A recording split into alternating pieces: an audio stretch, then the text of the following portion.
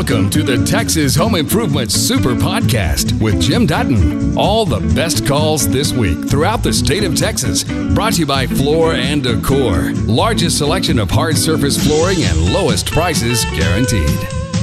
Tony, how are you today? Good afternoon. I got an air conditioning unit here that's 20 years old, and it's crudded out on me, so I need to replace it. It's a 4-ton unit. I think I'm going to go back probably with the old American Standard brand. But I need to know, they're recommending a 14 SEER condenser. And I need to know, would that be the most efficient? No. It's not.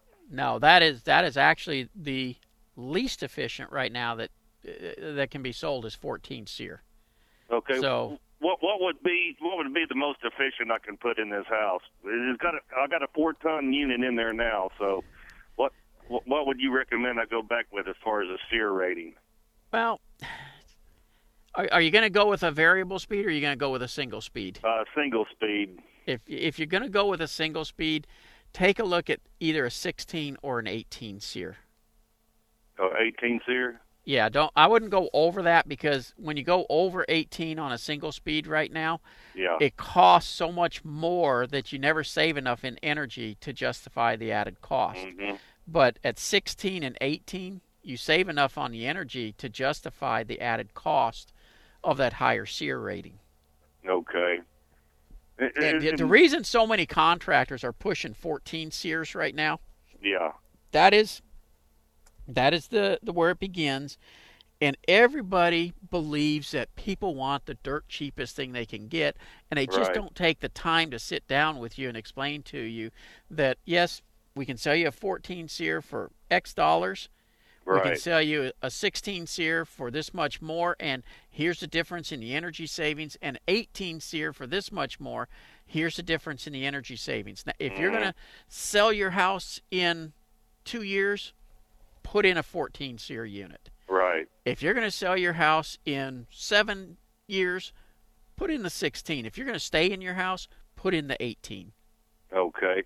Now what about the difference between R14 and R22 Freon? What's the difference in that, and what's the better? I mean, I don't care how much it costs. I mean, what's more efficient and really what's better?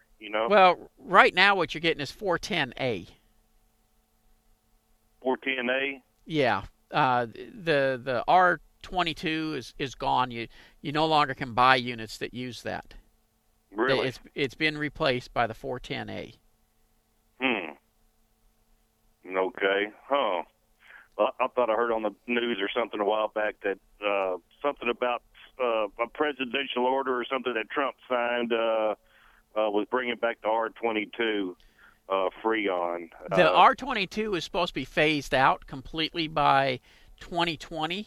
Yeah. But there are still so many units out there that are using R22. They really can't phase it out completely, but they're not allowed to build new units that use it. Oh, okay. They're not allowed to manufacturing and build new units. Okay, correct. I got you. Yeah. But the 410A is definitely not as efficient as an R22 then. Oh, yeah, yes it is. I mean, that's what I have in my house. Oh, okay. Oh, yeah. What determines the energy efficiency is that SEER rating, not what the coolant is. Okay. So the 18 SEER rating unit will be a little bit more out of my pocket than the 14 SEER rating would be. Absolutely. What percentage? I mean, how much more would you think that the 18 SEER rating unit would be over the 14 years? 14 SEER. Honestly, I couldn't answer that because there's too many variables that go into it. Yeah. So that they need to come in and do the load calculations and all that first. That way you've got apples to apples comparisons as far as the pricing of it. James, welcome to Texas Home Improvement. Hey, thanks for taking my call. Appreciate it. You bet. Got two questions, both plumbing. first one's about a commode. It rocks. I was wondering if the seal has to be replaced. It kind of tilts or rocks front to back, back to front type thing. Yes. The wax ring does need to be replaced if it's doing that. Because what happens is, even at this point, if you tighten it down where it's not rocking anymore, the wax ring does not expand. So once it's been rocked down somewhere, it now has a gap. Okay. Second question: shower, where you got hot and cold water faucet thing. The faucets, or what do you call them? The handles. Yeah. You cannot turn the hot water off all the way. And I was told I can go to a local hardware store and buy replacement parts just to slide in there. Yes, it's a new stem. And typically, you're not going to find them I'd buy a new stem. Is that what you're saying? Yes. Yeah. Oh, okay. You're typically not going to get it, though, at the hardware store. Usually you'll end up going to a plumbing supply like Moore Plumbing Supply or Morrison or Ferguson, one of those kind of places. In order to get the right one, because there's so many different kinds, shut the water off, go ahead and remove the stem, and take it with you. Oh, okay. Now, what do I need? Do I need special tools to take that stem out? It all depends on the faucet, but usually, yes. Oh. And honestly, usually, unless you have a puller, it's usually easier to just have a plumber come in and take it out and redo it. Okay, really? What do you mean? Yeah. I've got pullers I use on auto. That's not the same puller, probably. Huh? No, it's not. They that's good though. Close. Yep. Close, but and I got to tell you why I'm laughing so hard. When I was younger and doing a lot of the repairs on rent houses for my parents, I tried to do that one time and it didn't work. Okay. Because I didn't have the right puller width, but I had a puller for pulling some parts off on my truck, and I tried, but... Well, to kind of control the cost of having a plumber come out, do I have to tell them what name brand the thing is, or which it would I don't help. know? Well, Yeah. I don't know. How would I find that out? It's covered up and it's covered up in the wall. But before you call the plumber, I mean, like I said, I would take the first thing to do is take the handle cover off, and see, because some of them all you need is a crescent wrench to take the insert out. Others you got to have a puller, and let's see which one you need. Yeah, this bathroom was remodeled 5 to 8 years ago. I can't remember when. Okay. And all that was put in new. Yeah. If memory serves me right. So it's fairly modern. I mean, the house is 30 years old, but that part was, the bathroom was remodeled maybe 8 years ago, somewhere along that line. Yeah. Does that help making it more modern parts in there? No. Okay. In fact, that can somewhat make it harder because sometimes there are metal parts in there and sometimes it's all plastic. And so it'll just depend on what you got. And the fact that you're going out after just 8 years, you probably have a plastic insert. Really? Yeah. Okay. All right. Well, listen, I appreciate the advice. Okay. And enjoy your show. Thank you very much. Thank you. Good luck. Bye-bye. And you always look at it first before you start calling the plumber if you want to try to do it yourself.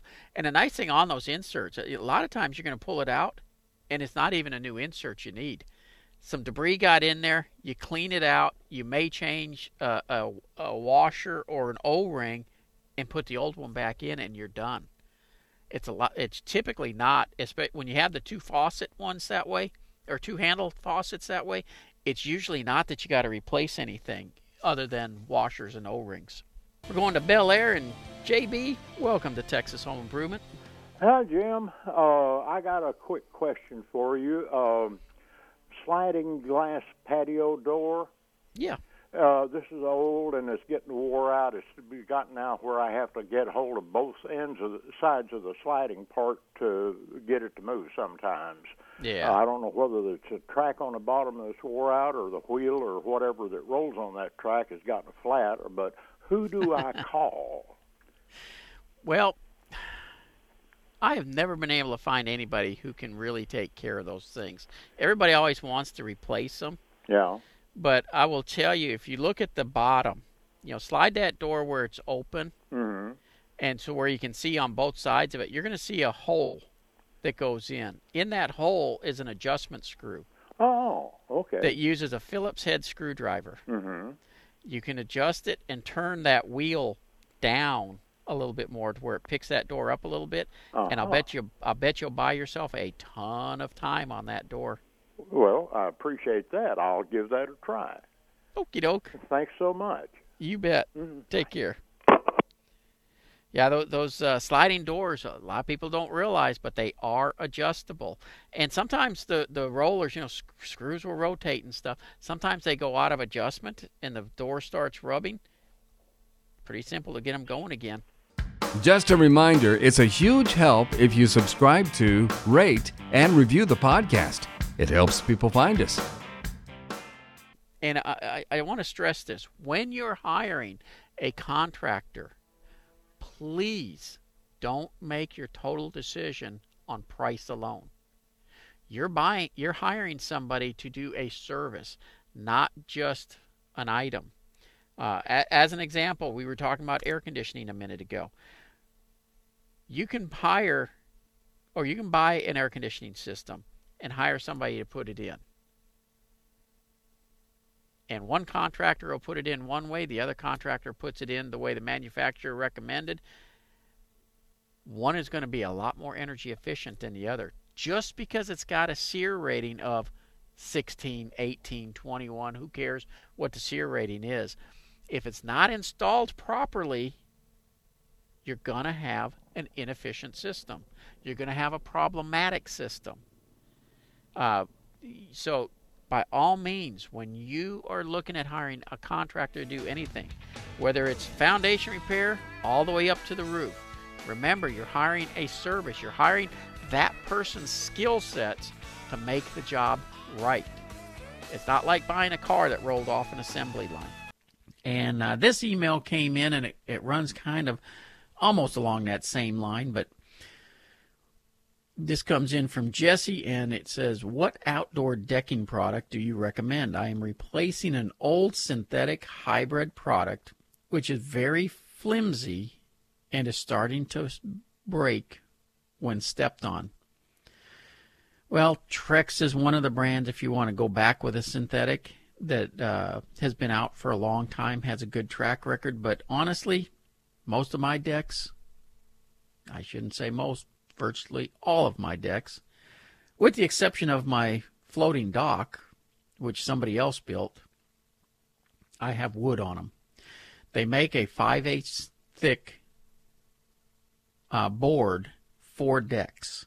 And the reason that I say they make it for decks, the edges are all rounded, so it's easy to step on. When you install it so that when it rains, look at the grains on the edge of the board, and you make it where it's always like an umbrella. The water sheds off, you screw the board down, and I've seen people screw these things down with just one screw in the middle. That is a kiss of death for a deck. You want a minimum of 2 screws on a 6-inch board. Put them out towards the edge. Keep them in probably about an inch from the edge. And that screws the board down nice and tight. And then after it's had a period of time to dry out, and I'm not going to say how long, because it depends on how wet the wood is when you first install it. But after it's dried out, then you can put the Ready Seal stain and sealer on it and have a great looking deck. Same thing for fences or any other type of wood. Let it dry out first, then you can seal and stain it. But, if you've ever walked on the synthetic decks or ever looked at the specs on building them, instead of 16-inch centers, you have to put your centers, as far as your support boards, on 12-inch because they don't have any structural strength. They don't span the same as wood does.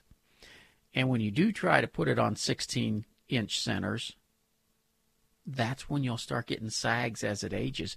Because our Texas Sun, it is brutal. And it's not that I don't like the synthetic decks. I do. But it does take more to build a deck with synthetic wood than it does with natural wood. Simply because you've got to have more support for the boards. And as they age, they do tend to get a little softer and will sag more, especially if you don't have the proper spacing on the supports for it. Bob, how can I help you? Well, I have a side porch, and I want to make that into a room. So the concrete's about 3 or 4 inches below the regular foundation.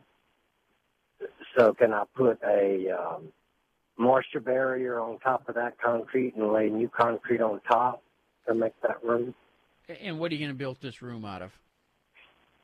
Oh, it's going to be wood, just like the house, and on hardy board on the outside. Okay. You need to take that concrete out then and put new concrete in, because that's a 4-inch patio. And double check this, but typically that's going to be just a 4-inch thick patio. And if that's the case, it will not hold up to putting a room on it. No, it has a side, what do you call it? The beam? Side beam, Yeah, it has a concrete perimeter beam? About 2 feet deep. Oh, perfect. Okay. If that's the case, no, you really don't need to put a moisture barrier down and then the concrete. Since you have 4 inches of space, if you wanted to, it's not going to hurt a thing. But by not putting it down, the new concrete and the old concrete will bond together better, and you'll have a better product when you're finished.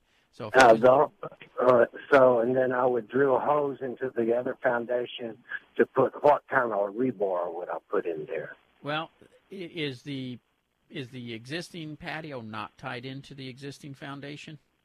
No, I don't think it is, because there's a slight crack between them. Now, it has iron in it, but it's not connected to the foundation. Okay, you can add some rebar in there. You would use number 4 rebar drilled in, but typically on 4-inch thick cap that way, you wouldn't do that. Normally, the piece below would already be tied in. It's not going to hold very well by drilling and tying it in with just a 4-inch concrete. It may tend to pop on you if it starts moving. So, honestly, if it was me, I would not tie it in. Not with just a 4-inch cap. If you were pouring it new and had the beam there, absolutely I would then, but not with just a cap going in. So just pour it without putting the rebar into the... Correct. Correct. Foundation. Yep. Okay. All right. Thank you. I want to go back to the previous call as well, since we're talking about decks and patio covers and things like that, and changing them into usable space. If you've got a patio and you want to turn it into a room, you heard me ask the question, is it 4-inch concrete or not? And he said, no, he's got a perimeter beam about 2 feet down. You can build on that. But if it's just 4-inch concrete, you don't build on it. It's made strictly to be a patio. Now, if you're going to put like a metal cover over it or something like that, yes, you can set the post on that, 4-inch concrete. But really, if you're going to put a wooden structure on top of it or anything of any weight, you do not put that on that 4-inch concrete, because it will not take the weight. It'll start to sag and actually break. It's just not made to have weight on it. Never, ever let a contractor build you a room, and I don't care if it's a screened-in room or a sunroom or anything like that, on top of a patio unless it has a concrete perimeter beam. Now, granted, I get out to see the mess jobs all the time.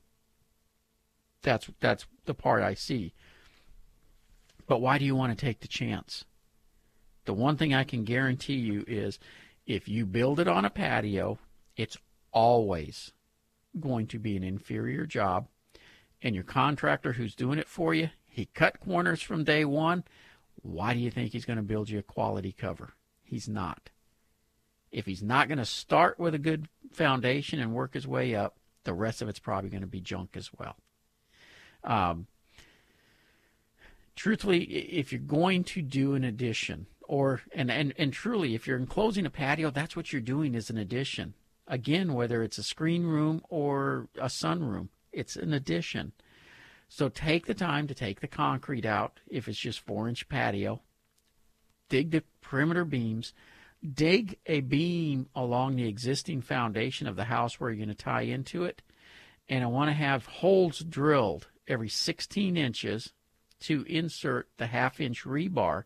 You're going to drill a hole at an angle from the top down. The next one will be at an angle from the bottom up. So the holes are crisscrossing. Epoxy rebar into those holes, and you'll bend the rebar to go into your new beams. That's going to lock the two foundations together. Now, typically, if I'm doing it, I'm going a step further. When I dig my beam, my new beam, I'm going to undermine the existing beam by about 6 inches as well. And so I'm taking my new beam and basically encapsulating the old beam with it to tie the two together.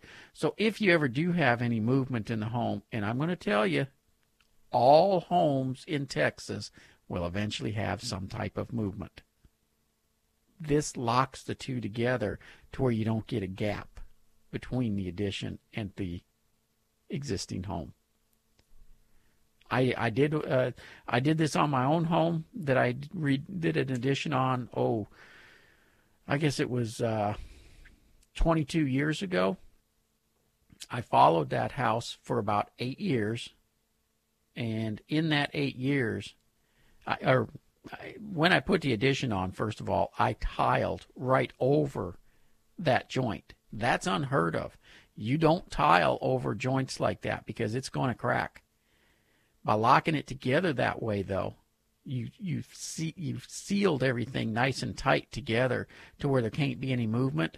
We tiled over it, and for 8 years, the tile didn't crack. Now, I didn't track it any further than that, but I have no reason to believe that it changed after 8 years.